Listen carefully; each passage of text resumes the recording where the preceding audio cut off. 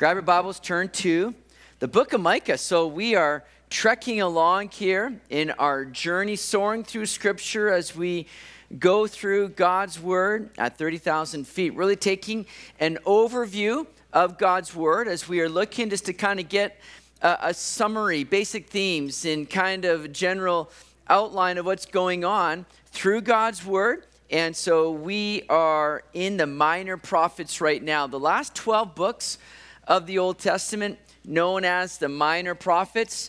And again, they are not minor because they're less significant or don't have much of importance to say. They're minor prophets simply because they're small books. And so the content of it is smaller in comparison to what we see with some other books in the major prophet section, of course. And so we're taking our time going through a few books a night, except for last week. We took one night for the book of Jonah, 4 chapters, book of Jonah. So that was a little bit of we did a bit of circling in the air around Jonah. And that's a great story. If you weren't here last week, check it out online. But now we pick it up, moving along into the next minor prophet, and that is Micah.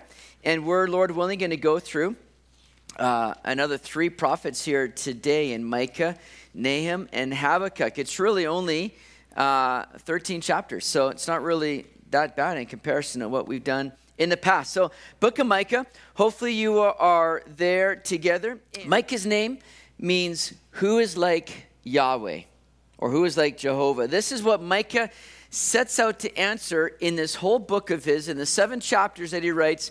He is looking to set out this answer now. Who is like Yahweh?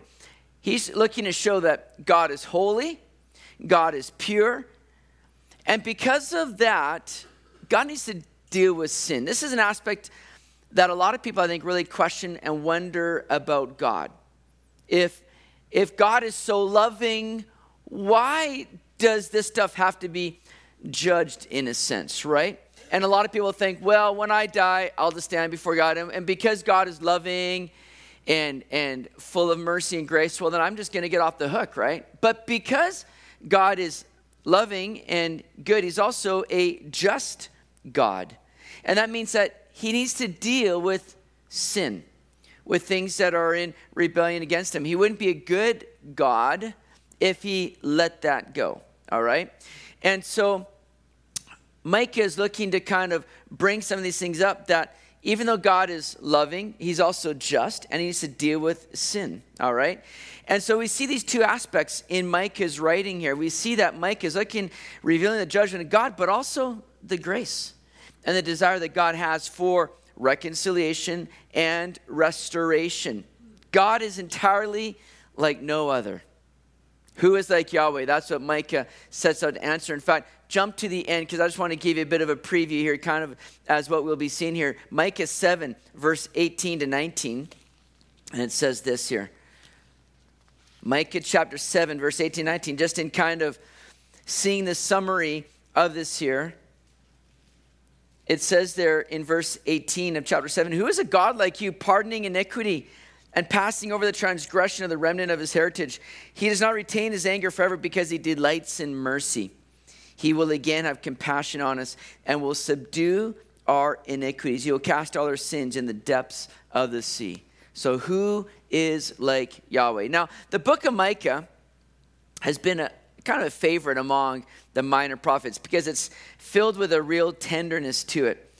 All right? We're going to see just, again, that heart of Micah. We're going to see the desire to communicate truly that love and goodness and mercy of God. Now, the time of Micah's writing is given to us as we see in verse 1 here. The word of the Lord that came to Micah of Morsheth in the days of Jotham, Ahaz, and Hezekiah, kings of Judah, which he saw concerning Samaria and Jerusalem. So Micah gives the kings that are there during his time of ministry. And so we know that he ministered anywhere from Jotham's reign, which began in 750, to the end of Hezekiah's reign, which was 686 BC. So anywhere in that time period, Micah was ministering, probably sometime around 740 to 700 BC.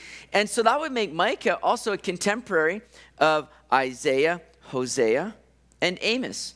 other prophets that God had used that were contemporaries of him. In fact, Micah had been called a miniature Isaiah, as I've been called oftentimes a miniature of just fill in the blank. But or it's also been called Isaiah in shorthand, because there's, again, just like Isaiah was writing really to reveal the salvation of the Lord, Micah is writing to reveal really that heart of God and desiring to bring about that salvation and restoration to Israel.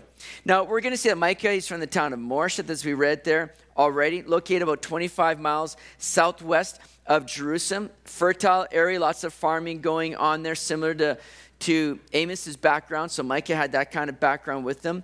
And in the first half of the 8th century, under the reigns of Jeroboam II in Israel and Uzziah and Jotham, kings in Judah, there was this freedom from Assyria. I'm just giving you a bit of context and background to the book here. There's a lot of freedom that they were experiencing from any Assyrian interference. And so the people in Israel were prospering, all right? They're sitting back, they're going, man, we got it good right now. We got no threats coming against us. We're feeling comfortable. But what happens oftentimes, as in the case when people begin to get comfortable, they begin to get a little bit complacent.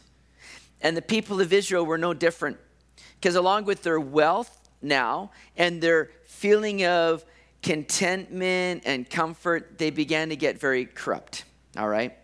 Now, Amos was one that spoke out against those things.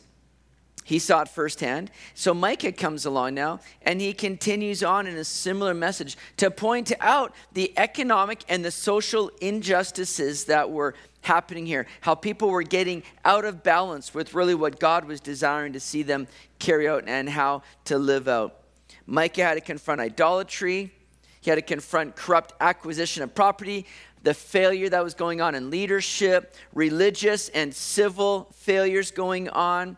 The idea that personal sacrifice will bring God's mercy, and then corrupt business practices and violence. So he's dealing with all these different things that were kind of taking place as he's witnessing this firsthand.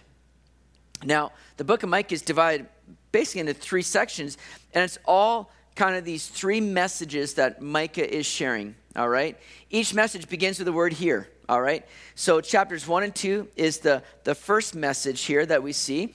And the second message, chapters 3 to 5, from predators to shepherd. Third message, from darkness to light, in chapters 6 and 7. So chapter 1 begins with that word "here." Chapter 3 will begin with "here." Chapter 6 will begin with that. Now, what's interesting is that all of these messages kind of follow a similar structure, because it's going to begin with that judgment going out from the Lord, kind of condemnation against Israel and for what they've been doing. But then it's going to be followed by that proclamation of what God's going to do, and then finally an affirmation of God's love and his desire for restoration. All right? So it begins with that kind of word of condemnation, the judgment that's going to be ensuing, but then God's desire for restoration. So we see that here, from disaster to deliverance, from predators to shepherds, from darkness to light. Now, Micah was one that really predicted the fall of the northern kingdom by the Assyrians, and he wrote primarily to warn those in Judah, the southern kingdom, that if Israel, the northern kingdom, is going to be facing this, then they're not far behind, and they better get their act together, or else they're going to be falling prey to the same kind of judgment here if they didn't repent of their sin.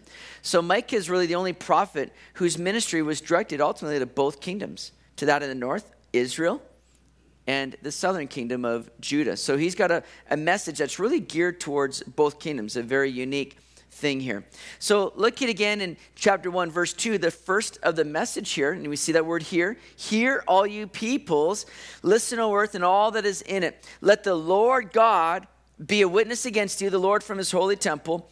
For behold, the Lord is coming out of his place. He will come down and tread on the high places of the earth. The mountains will melt under him, and the valleys will split like wax before the fire, like waters poured down a steep place. All this for the transgression of Jacob and for the sins of the house of Israel. What is the transgression of Jacob? Is it not Samaria? And what are the high places of Judah?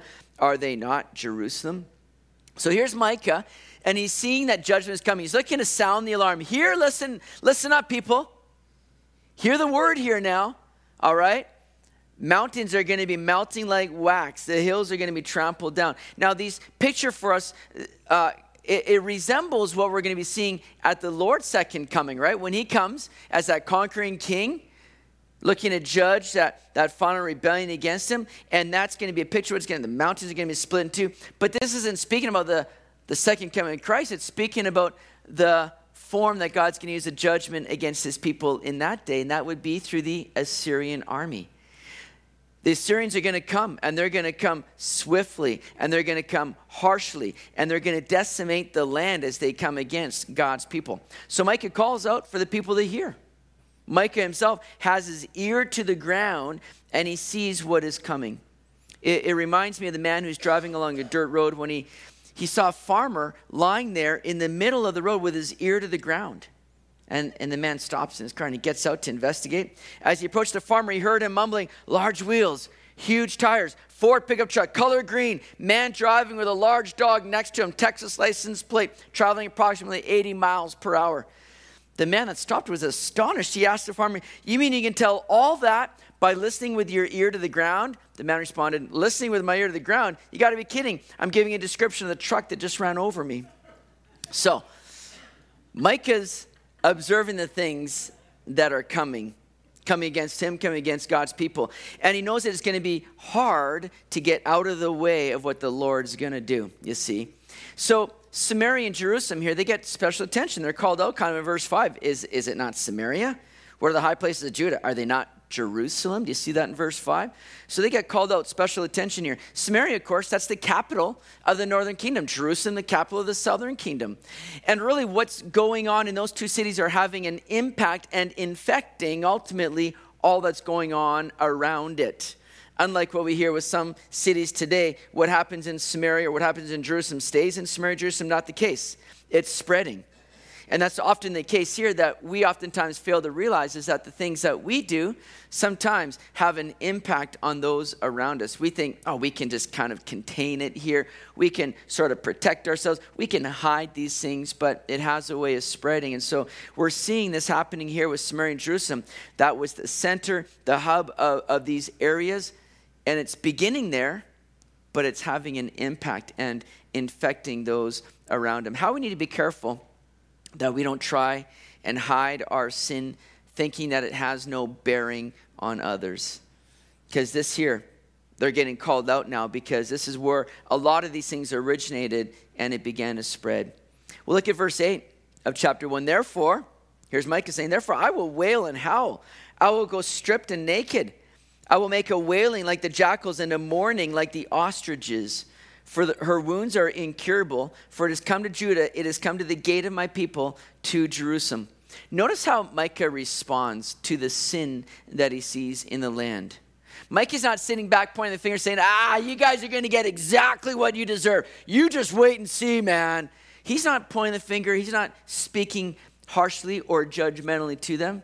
What's Micah doing? He's weeping. He's weeping over the gravity, the magnitude of the sin and the repercussions and the consequences of it. He's hurt by this. He's weeping heavily over the damage of sin. Micah is not a dispassionate observer, steeled against the terrors he predicts. Instead, he's so torn apart by the grief that was to come that he wails and he strips himself naked, which was a sign of just deep despair here. He's torn up over the fact that God's people were about to be torn apart. And he's giving an outward, really, demonstration of what's going on inside as he tears his clothes here. In the ancient world, when times got tough, a prophet would sometimes go out appearing in the buff. Nakedness was a sign of mourning. So God revealed to Micah here the bare facts, the naked truth in a sense here, right? He knew that people had sinned and that they're about to be judged. In essence, Micah was a microcosm of God's heart here. God's never pleased to bring judgment. It grieves him deeply. He'd rather forgive and bless and see people repenting and coming into, again, a right relationship with him. God's one that mourns over sin just as Micah was mourning over it. Because God's a God that desires to be in relationship with his people, but sin gets in the way of that. That's why he has to deal with sin. So Micah goes on now in chapter 2 to lay out some of the abuses that were going on, even among some of the leadership here. It says in chapter 2, verse 1, "Woe to those who devise iniquity and work out evil on their beds. At morning light they practice it, because it is in the power of their hand. They covet fields and take them by violence, also houses and seize them. So they oppress a man in his house, a man and his inheritance. Therefore, thus says the Lord, behold, against this family I am devising disaster from which you cannot remove your necks, nor shall you walk haughtily, for this is an evil time." So Micah is turning his attention to the abusive leadership in Israel and in Judah. Basically what he says here is, they're lying on their beds at night, just dreaming up ways that they can act wickedly. They can act corruptly. They can exploit the people around them. They're dreaming up plans here that's going to benefit them and hurt others, you see. And as soon as morning hits, he says, it's morning light, they practice it. They just go out. It's like, oh man, this is a great idea. I'm going to try this here now. And they get up in the morning, they just go out and start to act out in that sin and corruption. They practice the world's view of the golden rule, which is he who has the most gold makes the rules. And that's how they're living right now. If I can stock up for myself material wealth and gain and power, prosperity, prestige, then, man, I'm going to be able to control those around me in a sense. But what they're doing was completely outside of God's law, because the land here was to remain within the families and tribes. And if it was sold, it was to be returned at the year of Jubilee. That kept the rich from really completely running roughshod over the poor. But again, their actions here now, they got the attention of God. And he's announcing that disaster is coming upon them, right?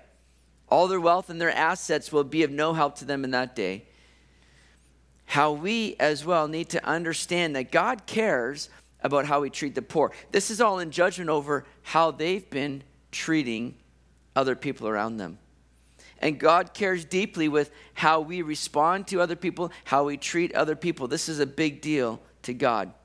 Well, Micah turns next to the false prophets now. Chapter 2, verse 6. "Do not prattle, you say to those who prophesy, so they shall not prophesy to you. They shall not return insult for insult. You who are named the house of Jacob, is the spirit of the Lord restricted? Are these his doings? Do not my words do good to him who walks uprightly?" Now that word prattle, interesting word. It means to prophesy or to speak. So these are false prophets speaking out and saying to the true prophets like Micah, stop preaching, stop prophesying, right? Do not speak anymore. They're trying to control and limit that word of God here.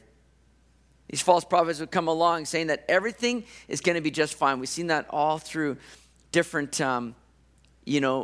prophetic writings here in God's word, that many people are saying, God's not going to let anything happen to us. We're his chosen people. We've got the temple. We got Jerusalem here. Like, God's not going to let anything come down heavy upon us, man. We're kind of safe.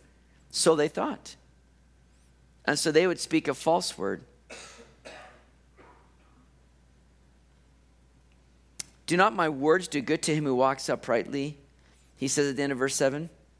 See, the people should have seen the value of walking according to God's word. They just kind of started to live, again, like I said, very complacent, casual, corrupt lives, thinking, we don't really need to follow God's word. We're good. We're kind of born into this. We're his people. We're safe here just because of who we are. But they neglected God's word. They turned away from it. And so their destruction was not coming as a result of Micah's prophesying. It was coming as a result of their disobedience to God's word. Chapter 3 begins that second message of Micah. It says in verse 1, "And I said, hear now, O heads of Jacob, and you rulers of the house of Israel, is it not for you to know justice? You who hate good and love evil, who strip the skin from my people and the flesh from their bones, who also eat the flesh of my people, flay their skin from them, break their bones, and chop them in pieces like meat for the pot, like flesh in the cauldron."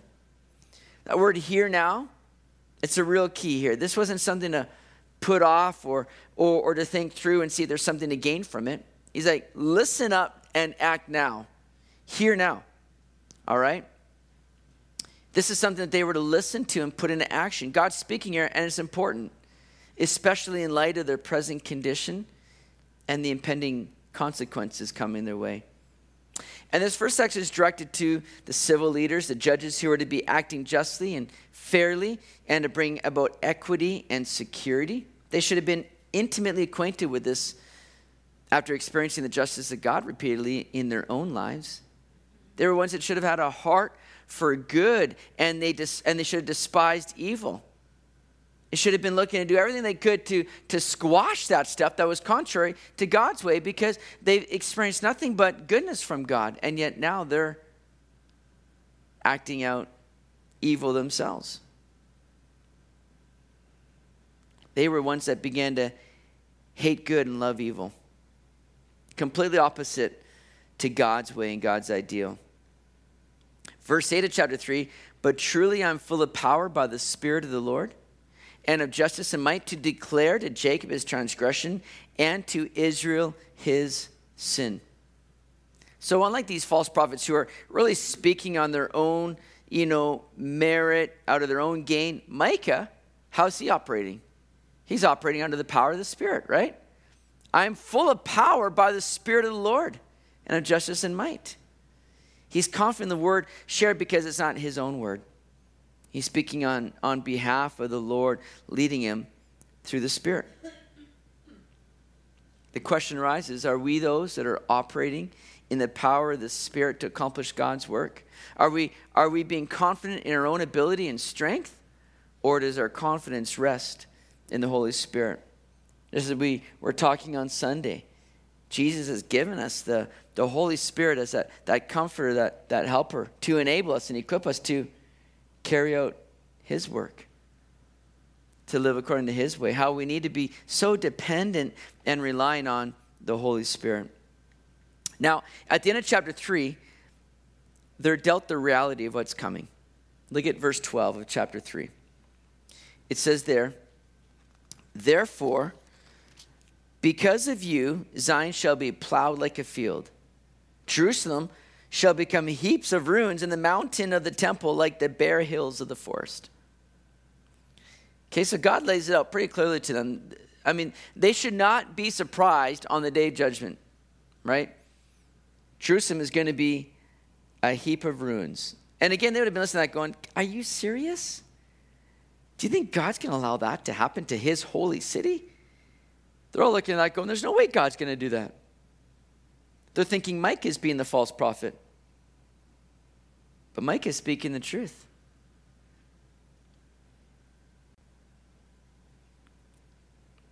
Chapter 4 shares some light and hope on this whole situation, though.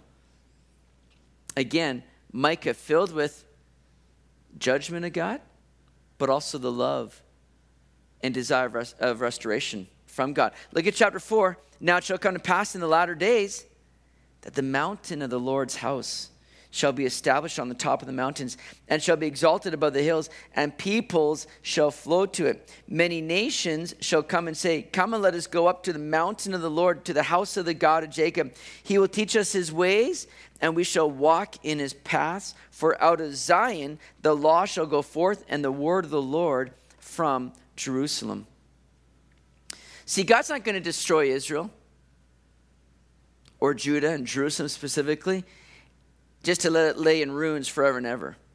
His plan is temporary destruction for the purpose of future restoration. Think about the grace and the love of God here. Because, he could have just started over. He could have grabbed a new nation for himself. He could have started at a new location. He could have said, I'm done with these guys. But because he upholds his word, he's going to show compassion on his people, and he's going to establish them once again. He's going to make the former heaps of ruins known as Jerusalem. As we saw in chapter 3, verse 12, it was going to be laid desolate. Well, it says here that it's going to stand above all the other mountains. Jerusalem is going to become more majestic than all others. Not only will Jerusalem be reestablished as a holy city, the nations will also be established as a holy people. That's going to happen when the true worship of God is going to be restored. Now, when it says there in verse 1 of chapter 4, it shall come to pass in the latter days, that's speaking of the millennial reign of Christ. It's advancing ahead to the ultimate plan of God when he allows and brings the Messiah back to this world to set up his earthly kingdom.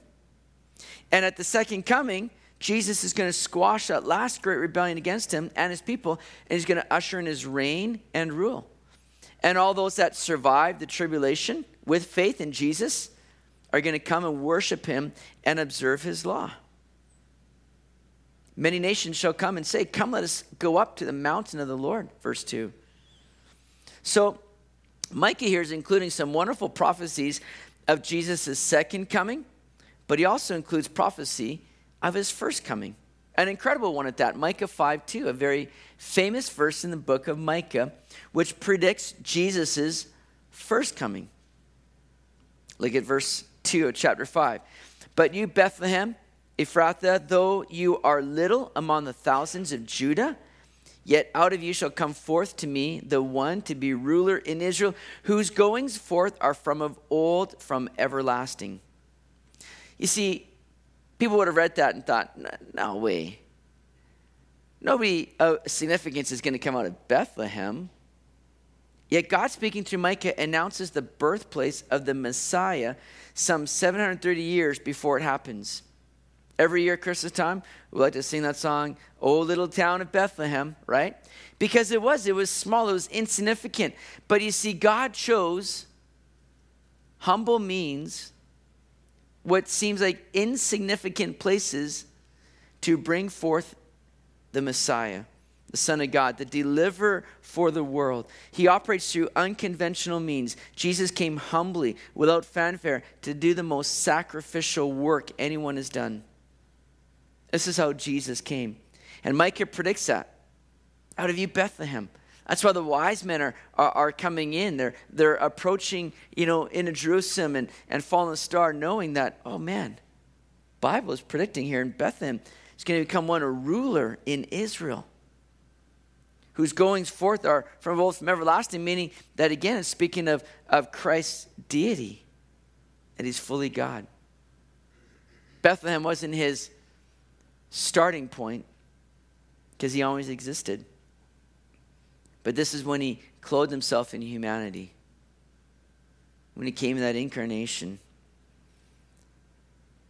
And so Micah lays that out for us. But then in verse 3, it says, therefore he shall give them up until the time that she who is in labor is given birth. Then the remnant of his brethren shall return to the children of Israel.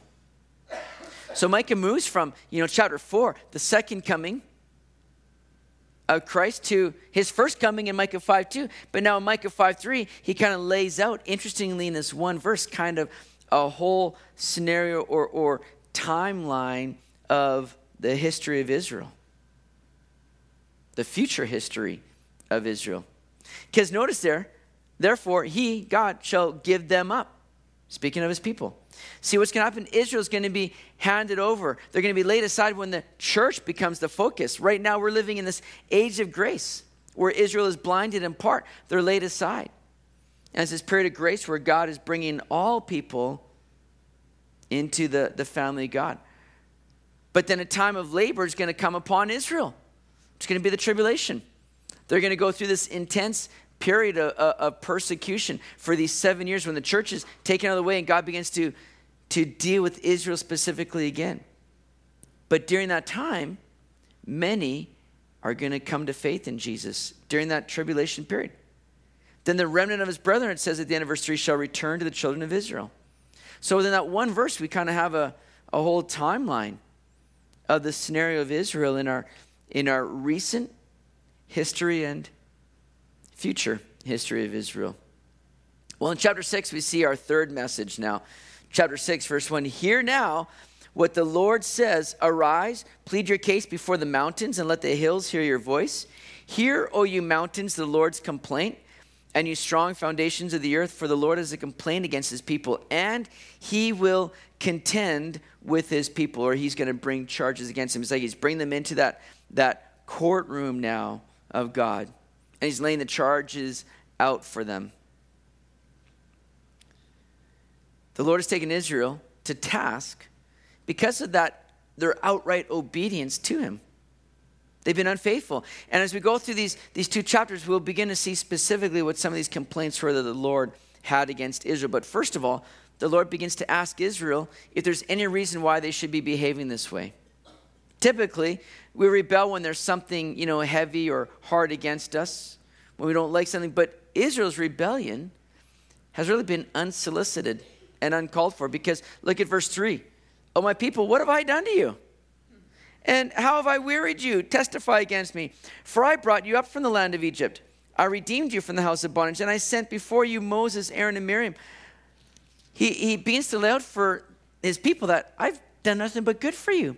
I've delivered you. I've taken care of you. What have I done to warrant these things?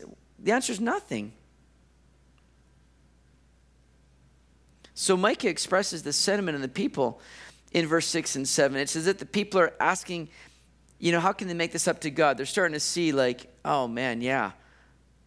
Why have we acted this way? What can we do, God, to appease you? And they start going in verse 6 and 7, how about, bringing burnt offerings? How about 1,000 rams, 10,000 rivers of oil? Can we bring a little? Is that going to help in anything?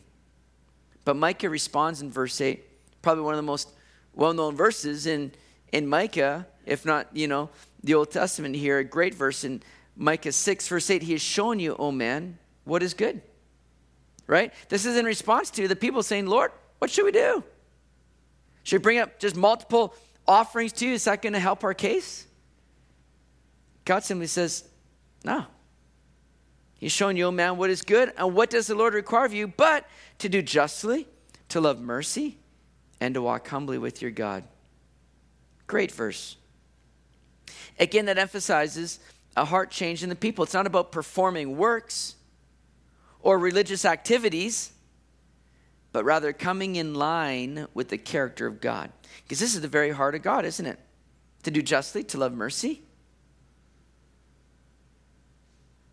to walk humbly. This is what God desires of his people. See, all of these religious workings meant nothing if they were neglecting the things that really mattered to God. Loving him, loving others, walking in repentance.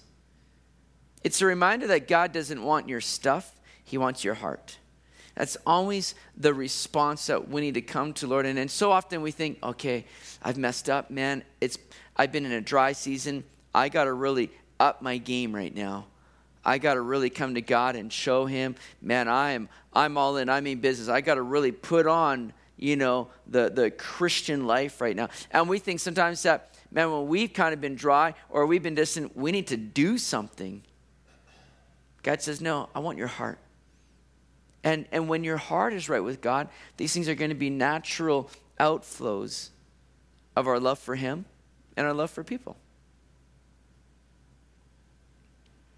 So again, we finish now in Micah with some wonderful words of encouragement and hope as we see the mercy of God just really unfold. Look at verse 18 again. We started with this, but let's wrap up this book here with these last few verses. Chapter 7, verse 18. Who is a God like you, pardoning iniquity and passing over the transgression of the remnant of his heritage? He does not retain his anger forever because he delights in mercy. He will again have compassion on us and will subdue our iniquities. You will cast all our sins in the depths of the sea, and you will give truth to Jacob and mercy to Abraham, which you have sworn to our fathers from days of old. So though there are times where we need to be corrected, chastised as the people of Israel were, God's ultimate goal is repentance, reconciliation, and restoration. He's not looking to hold any of your faults, mistakes, or sins against you. He wants to bury them. But he needs your heart and a heart of repentance for that to happen. As Corrie ten Boom said, when we confess our sins, God casts them into the deepest ocean, gone forever. And even though I cannot find a scripture for it, she says, I believe God then places a sign out there that says, no fishing allowed. See, just like Micah says here, he's going to cast all our sins in the depths of the sea. Isn't that a good promise for us here? And just as God isn't going to go back and pluck them out, how we need to be careful that we're not doing the same thing, trying to bring them up against us or bring them up against other people. They're taken care of when we come and we confess them to the Lord. We walk in repentance. He's buried them. Don't need to be brought up again. God's heart is always to come and bring reconciliation and restoration. And that always flows out of a heart of repentance. Well, moving on to Nahum now. Nahum, just a short book, 3 chapters here. This book is a sequel, in a sense, to the book of Jonah. And it stands as a bit of a contrast to it. Because Jonah came at a time when Assyria was a dominant power, a threat to other nations. Jonah's message was a message of judgment against Nineveh, but the Ninevites all repented and God withheld his judgment. Didn't make Jonah too happy about it, but God had to deal with him. But now we fast forward some 100 years later, and Nineveh has slipped back into their sinful ways. They're once more ripe for judgment. And so Nahum is raised up now to go and pronounce that word of judgment now against Nineveh. Hey, listen, it's an important lesson for us too, that repentance is not a momentary, one-time thing, right? Nineveh repented, that's great. But guess what? They need to continue to walk in repentance. They need to continue to strive for the Lord's way and not their way. Continually turn from that which is not of God and be directing themselves to that which is of God. That's what we need to be doing daily. Lord, I want to walk in repentance. I want to be doing the fruits worthy of repentance here by continually changing my direction from or away from the things of the world and onto you, God, and into your ways here. So Nineveh did not do that. And so judgment is coming back their way here. So in the book of Nahum, we're going to be seeing chapter 1, Nahum declares Nineveh's demise. Nahum describes Nineveh's demise in chapter 2. And the Nahum defends Nineveh's demise in chapter 3. Look at verse 1. The burden against Nineveh. The book of the vision of Nahum the Elkoshite. God is jealous, and the Lord avenges. The Lord avenges and is furious. The Lord will take vengeance on his adversaries, and he reserves wrath for his enemies. The Lord is slow to anger and great in power, and will not at all acquit the wicked. The Lord has his way in the whirlwind and in the storm, and the clouds are the dust of his feet. I love the fact here that Nahum brings up. Listen, God's slow to anger, all right? He's great in power, but he's slow to anger. And how we need to recognize that God is long-suffering, but his long-suffering does not mean allowance. In other words, it does not mean that, oh, I guess I'm doing okay. I guess I can continue on in this act or this activity. I guess I can keep on in my sin because, well, doesn't seem like God really minds not doing anything about it. But you see, God is long-suffering. He's slow to anger. He's not wanting to bring about that judgment right away here. He wants us to repent so that, again, we can be restored. And notice what it says there. He has his way in the whirlwind and in the storm. I like that. See, there are times where we might feel like we're caught up in a whirlwind. The storms may be blowing hard in our lives. But notice this, the Lord has his way there. Sometimes it's in the storms, it's in the whirlwind, it's in that point where we're feeling like completely out of sorts that God wants to reveal himself to us. That God wants to do a work in our lives and bring about his way for us. Listen, we don't have to feel the turmoil. We just need to look to God and say, Lord, have your way in this. Teach me what you want me to learn in this time and through this ordeal that I might be in. God, have your way in this. Now, though Nahum is speaking a word against Nineveh, which is the capital of Assyria, and so he's dealing with the Assyrians now, there's still a message that's going on to the people of Israel.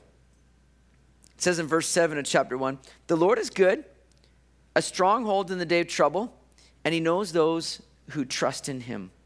And then in verse 12, thus says the Lord, though they are safe and likewise, many yet in this manner, yet they will be cut down. When he passes through, though I have afflicted you, I will afflict you no more. So, Nahum speaking a word now for Israel, a word of encouragement. God knows those who are trusting in him. If you're for the Lord, he's going to be for you. Nineveh, Assyrians, they're going to be cut down. God's going to take care of them. Though I afflicted you, I'm going to afflict you no more, he's saying there at the end of verse 12. He's giving them a message of hope now. Now in chapter 2, we have the description of Nineveh's collapse. In 612 BC, it was the Babylonian army that came up against Nineveh and the Assyrians, destroyed the city of Nineveh, and just kind of took out this Assyrian empire. Now, the coming army would instill fear and panic in the Assyrians, just as the Assyrians had done countless times in their numerous conquests. Look at chapter 2, verse 3. The shields of his mighty men are made red. The valiant men are in scarlet. The chariots come with flaming torches in the day of his preparation, and the spears are brandished. So the Assyrians, see, they had a custom of rolling their outer garments in blood before a battle to really strike fear into their opponents. So, I mean, they're playing psychological warfare here before they even get onto the battle lines, right? They're coming in, blood dripping, and so everybody sees these guys coming with blood on their armor or their gear, and they're just like, oh my goodness, these guys, like, they mean business. And it just started to instill this kind of fear into their opponents. But now the tables are going to be turned on them, as the Babylonians are going to be coming, making their mighty men red and their mighty men in scarlet here. Tables are going to be turned on the Assyrians. What they've done to others is going to be done back to them. And in verse 13, God says, behold, I am against you, says the Lord of hosts. I will burn your chariots in smoke, and the sword shall devour your young lions. I will cut off your prey from the earth, and the voice of your messengers shall be heard no more. This is, again, a word against the Assyrians here. And what chilling words to hear from the Lord. I'm against you. Think about that. I'm against. Oh, man. You don't want to hear those words from the Lord. Now, how is the Lord against us? Well, if we're against him, God's got to come and deal with that. Ultimately, he gives you opportunity to repent, as he had done with Nineveh, sending Jonah their way. And God relented, and God held back. But now they're continuing to show that they are against God. And God is saying, I'm against you. But here's the truth. If we're for the Lord, then again, he is for us. As Romans 8:31 says, if God is for us, then who can be against us? Chapter 3, we see the reason why God had to bring judgment like this upon Assyria and against Nineveh in particular. Look at chapter 3, verse 1. Woe to the bloody city. It is all full of lies and robbery. Its victim never departs. The noise of a whip and the noise of rattling wheels, of galloping horses, of clattering chariots, horsemen charged with bright sword and glittering spear. There is a multitude of slain, a great number of bodies, countless corpses. They stumble over the corpses because of the multitude of harlotries of the seductive harlot, the mistress of sorceries, who sells nations through her harlotries and families through her sorceries. So Nineveh has been a city that's been carrying on bloodshed. They've been practicing in harlotries and sorcery. They have just gone completely outside of God's way and will. They've been brutal. They've treated captives of war with such, barbaric practices that just sent fear into defending cities. So much so that some cities that were being attacked by Assyria would just commit mass suicide rather than fall prey to the hands of the Assyrians. Not only were they cruel, but they boasted of their cruelty. They had monuments sharing the way that they treated others. And these are existing in museums today. Descriptions of skinning their captives alive, piling up the corpses as pillars, cutting off fingers, hands, noses, and ears, placing heads on posts around the city. Just grotesque and despicable acts. This is what the Assyrians were doing. So you can see why God has got to be severe and strong and swift with them. Now, like I said, God had previously relented when they repented, but now they've continued in their sin, and there's been no desire to change. He says in verse 19 of chapter 3, says, your injury has no healing. Your wound is severe. All who hear news of you will clap their hands over you, for upon whom has not your wickedness passed continually? So God says, listen, your wound is so severe, it's not healing. You have no desire to repent. God understands that.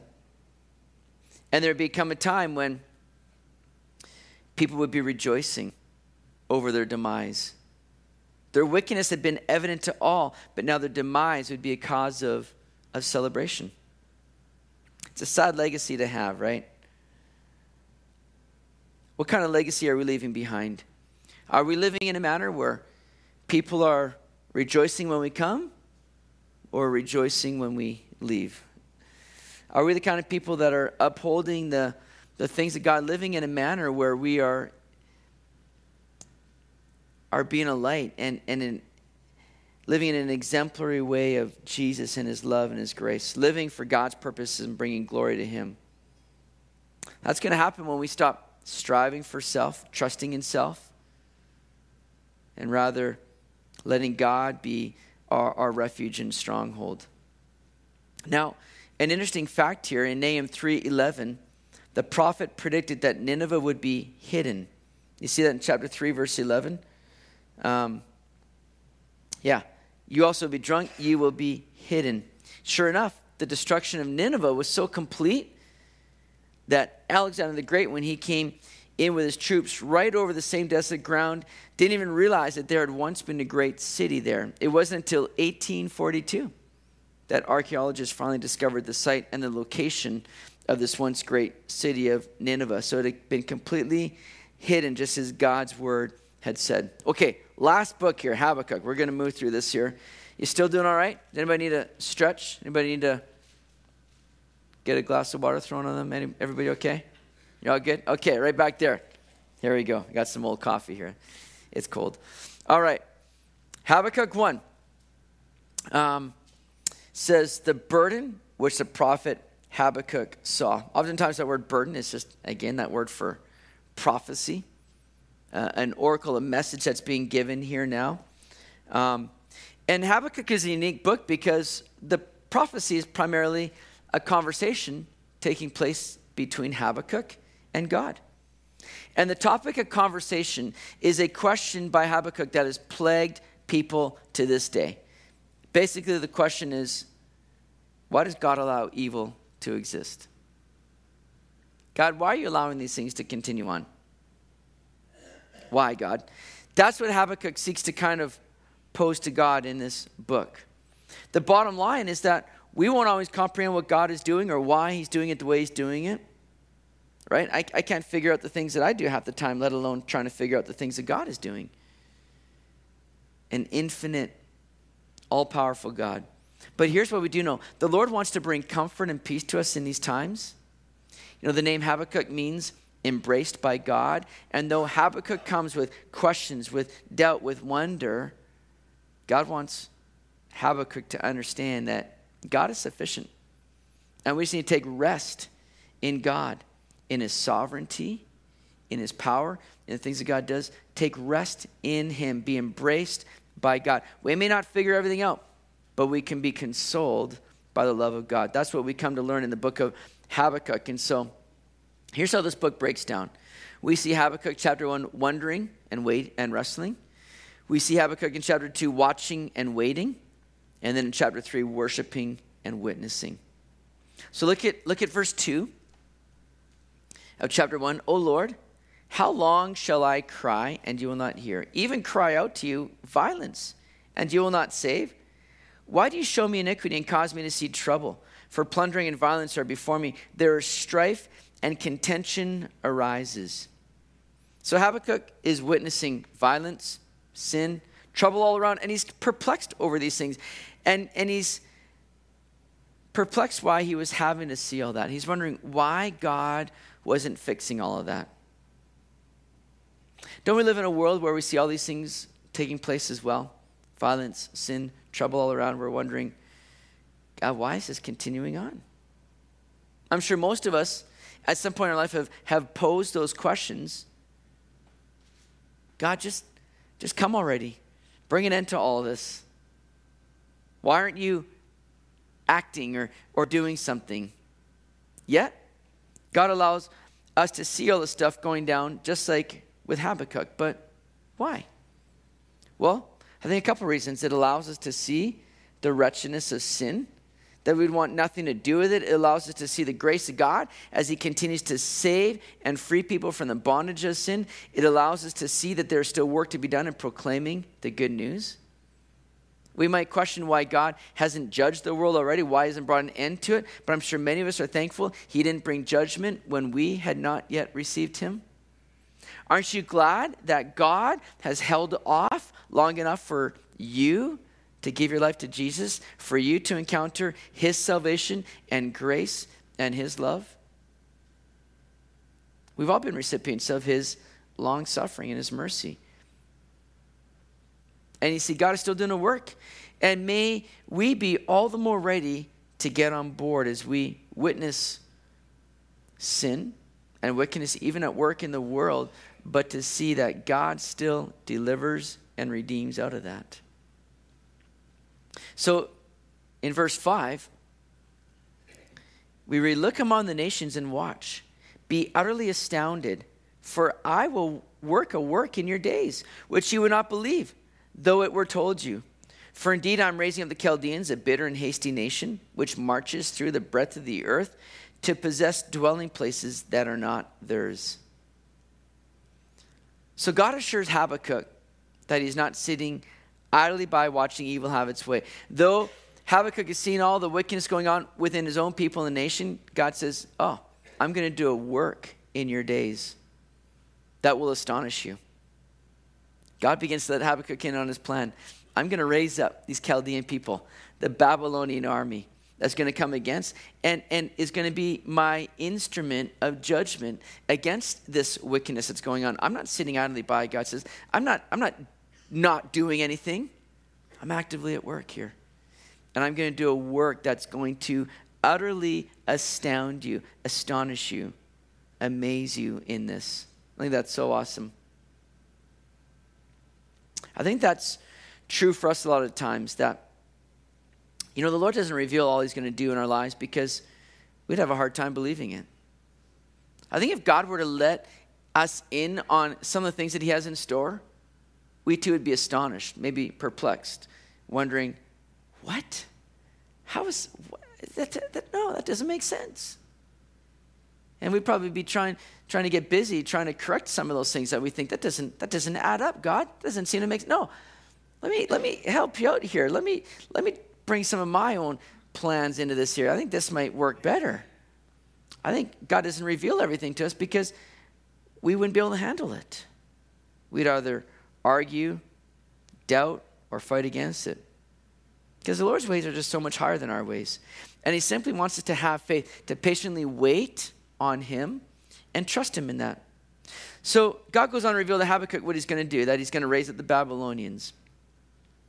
Now, this is one thing that we've taken into account over and over again as we've gone through the minor prophets, that God isn't going to let sin go unpunished. That God isn't just sitting idly by, letting things all play out. Sin is going to be dealt with. And it's because he loves his people that he can't let them continue on in sin and rebellion. So ultimately, this form of judgment through the Babylonians is meant to wake up his people, right? To get Israel shaken up out of their slumber and to see again the power of God, and that it is he that they need to be following and walking in obedience towards for their own good and for their own blessing. So God says, the Babylonians are coming. They're a ruthless bunch. They're a nation that is on the move, sweeping through the land, and they're devouring whatever's in its path. So Habakkuk continues to dialogue with God and wonder why he would use a ruthless bunch like the Babylonians to carry out his work, especially against his own people. But then we see Habakkuk do something that we should be quick to do as well. When we're wrestling with questions and lacking clarity or comfort from the Lord, look what we see in verse 1 of chapter 2. I will stand my watch and set myself on the rampart and watch to see what he will say to me and what I will answer when I am corrected. See, Habakkuk's been dialoguing with God. God, why the Babylonians? This doesn't make sense. You're going to use this ruthless bunch to come against your people? God, why? But what does Habakkuk do? Okay, let me take a breather here. Let me wait on the Lord here. Let me hear from him. So Habakkuk, he stops. He positions himself. He listens to God. And he prepares his heart. I mean, that's good right there. That's gold. And I'll be honest with you, I have a hard time doing that sometimes. Because I want to get busy trying to fix things, trying to get things back into proper, order or something like that. I want to solve the issue, get the job done. I don't always do what Habakkuk does, where I stop, stand my watch, prepare my heart before the Lord, and allow him to speak into me. And I love Habakkuk's attitude in all this, because he says at the end of verse 1 there, I will watch to see what he will say to me and what I'll answer when I am corrected. Don't you love that? Habakkuk's like, I know I'm wrong in this. I know that I'm not right. I know that in my own thinking, I'm like, oh God, this doesn't make sense. I don't like that, but I'm going to listen to what God's going to say when he corrects me, because I'm sure I need correcting on this. Man, that's a good attitude to have. Just humbling ourselves before the Lord. Habakkuk knew his attitude wasn't right before God. He's been belly aching to God, complaining, questioning over how God was handling things. And so Habakkuk realizes, man, this is just my own flesh, I think, coming out. This is just me, not understanding. But he knew he needed to get God's perspective on that. And he knew when he got God's perspective on it, it would mean his own correction. There are times we need to be ready to receive the correction of the Lord. Listen, it's not meant to hurt us, but to help us and to get us back to the place of living with hope in what God is desiring to do. Let's bring ourselves into that place of humility that says, God, would you correct me? I want to get your perspective. So I know in your correction, it's not meant to hurt us. It's meant to help us and to bring us back to that place of hope in you. And we see that here with Habakkuk. Look at this verse in chapter 2, verse 4. A wonderful, great verse here. It says in verse 4, behold the proud, his soul is not upright in him, but the just shall live by his faith. See, this was a word to Habakkuk and Israel that they needed to simply live by faith. To trust God to take care of these things. Though they may not understand what God is doing. God, why aren't you acting? Why aren't you dealing with this? And then when you do deal with this stuff, why are you dealing with it this way by bringing the Babylonian army? No. God says the just are going to live by his faith. They're trusting in God. This one verse is quoted 3 times in the New Testament and in 3 different books. Basically, it took 3 New Testament epistles to really explain this one Old Testament truth. Because in Romans 1 verse 17, we see that verse quoted, and the theme is how the just are to live. How to be justified before God. In Galatians 3:11, it shows us how the just shall live. And then in Hebrews 10:38, the emphasis is on living by faith. So in Romans, it's the just and how we're justified before God. In Galatians, it's how we're to live. And then in Hebrews, it's the aspect of faith. This is, of course, the watchword for the Reformation. As one put it, the 7 most important monosyllables in all of church history. It was this first quote in Romans 1:17 that ignited Martin Luther's spirit and set him on fire. It was to him, as he said, the true gate to paradise. Understanding for the first time the depth and understanding of justification by faith alone. That it wasn't through works. It's all by faith. We're not only to be saved by faith, but we're to live by faith.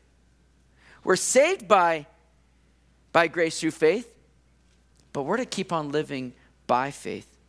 To live by faith means to believe God's word and obey it no matter how we feel or what we see or what the consequences may be, what the circumstances are or what the situation is before us. It's to live by faith in what God is saying and to trust it and obey it.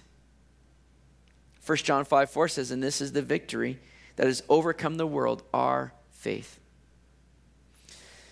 So the just shall live by faith. And then in chapter 2, we see several woes that are listed regarding Babylon.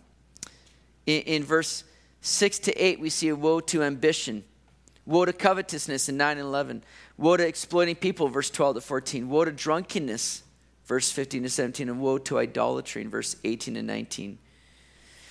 But then there are also some wonderful assurances for us in this chapter. Verse 4 shows us again that assurance of God's grace. There's the assurance of God's glory in verse 14 and the assurance of God's governance in verse 20. The fact that God is on the throne. He's in control. All things are happening just as he has foreordained. And we're called to simply wait on his timing for all things. And not just to wait, but to wait confidently and assuredly of the Lord to carry out his good and perfect will. Look at verse 20 there. But the Lord is in his holy temple. Let all the earth keep silence before him. In other words, trust him. Let's wait and see what he's going to do, because God's at work. God's never not at work. God is continually carrying out his plan and purposes.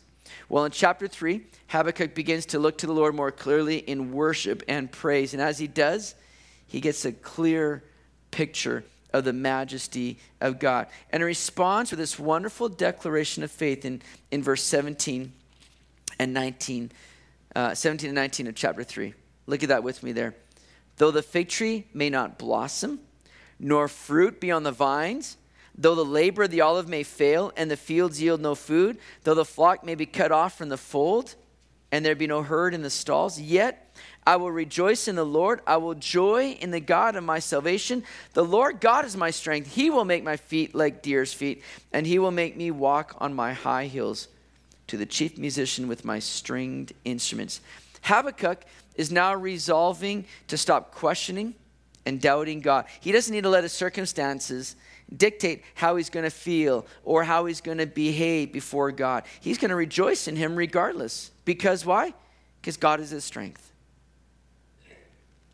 God doesn't always change the circumstances, but he can change us to meet the circumstances, to deal with the circumstances, to have that strength through those less than ideal circumstances. God wants to do that work in you. Oftentimes, like I've repeated many times, we're oftentimes praying, Lord, get me out of this. But we need to pray, Lord, what do you want me to get out of this? What is it that you want to do in my heart, in my life?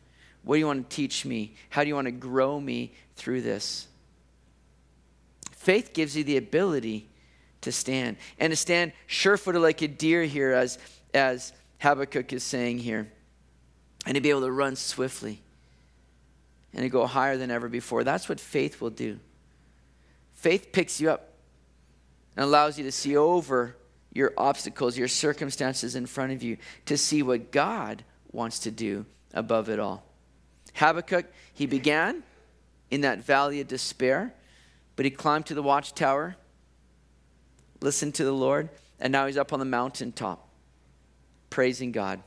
It's an ascent made possible through faith, through trusting in God. May we be those people doing just that. All right, let's pray. Heavenly Father, we thank you for these books that we can look at here tonight.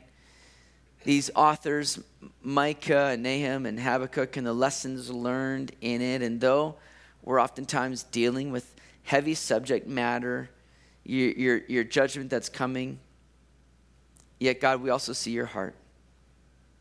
That you're a God of love, grace, and mercy.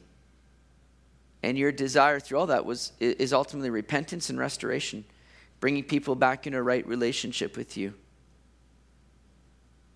So, Lord, I pray that you would help us tonight to see the heaviness and the consequences of sin, that you grieve over that this isn't something that we should ever take lightly.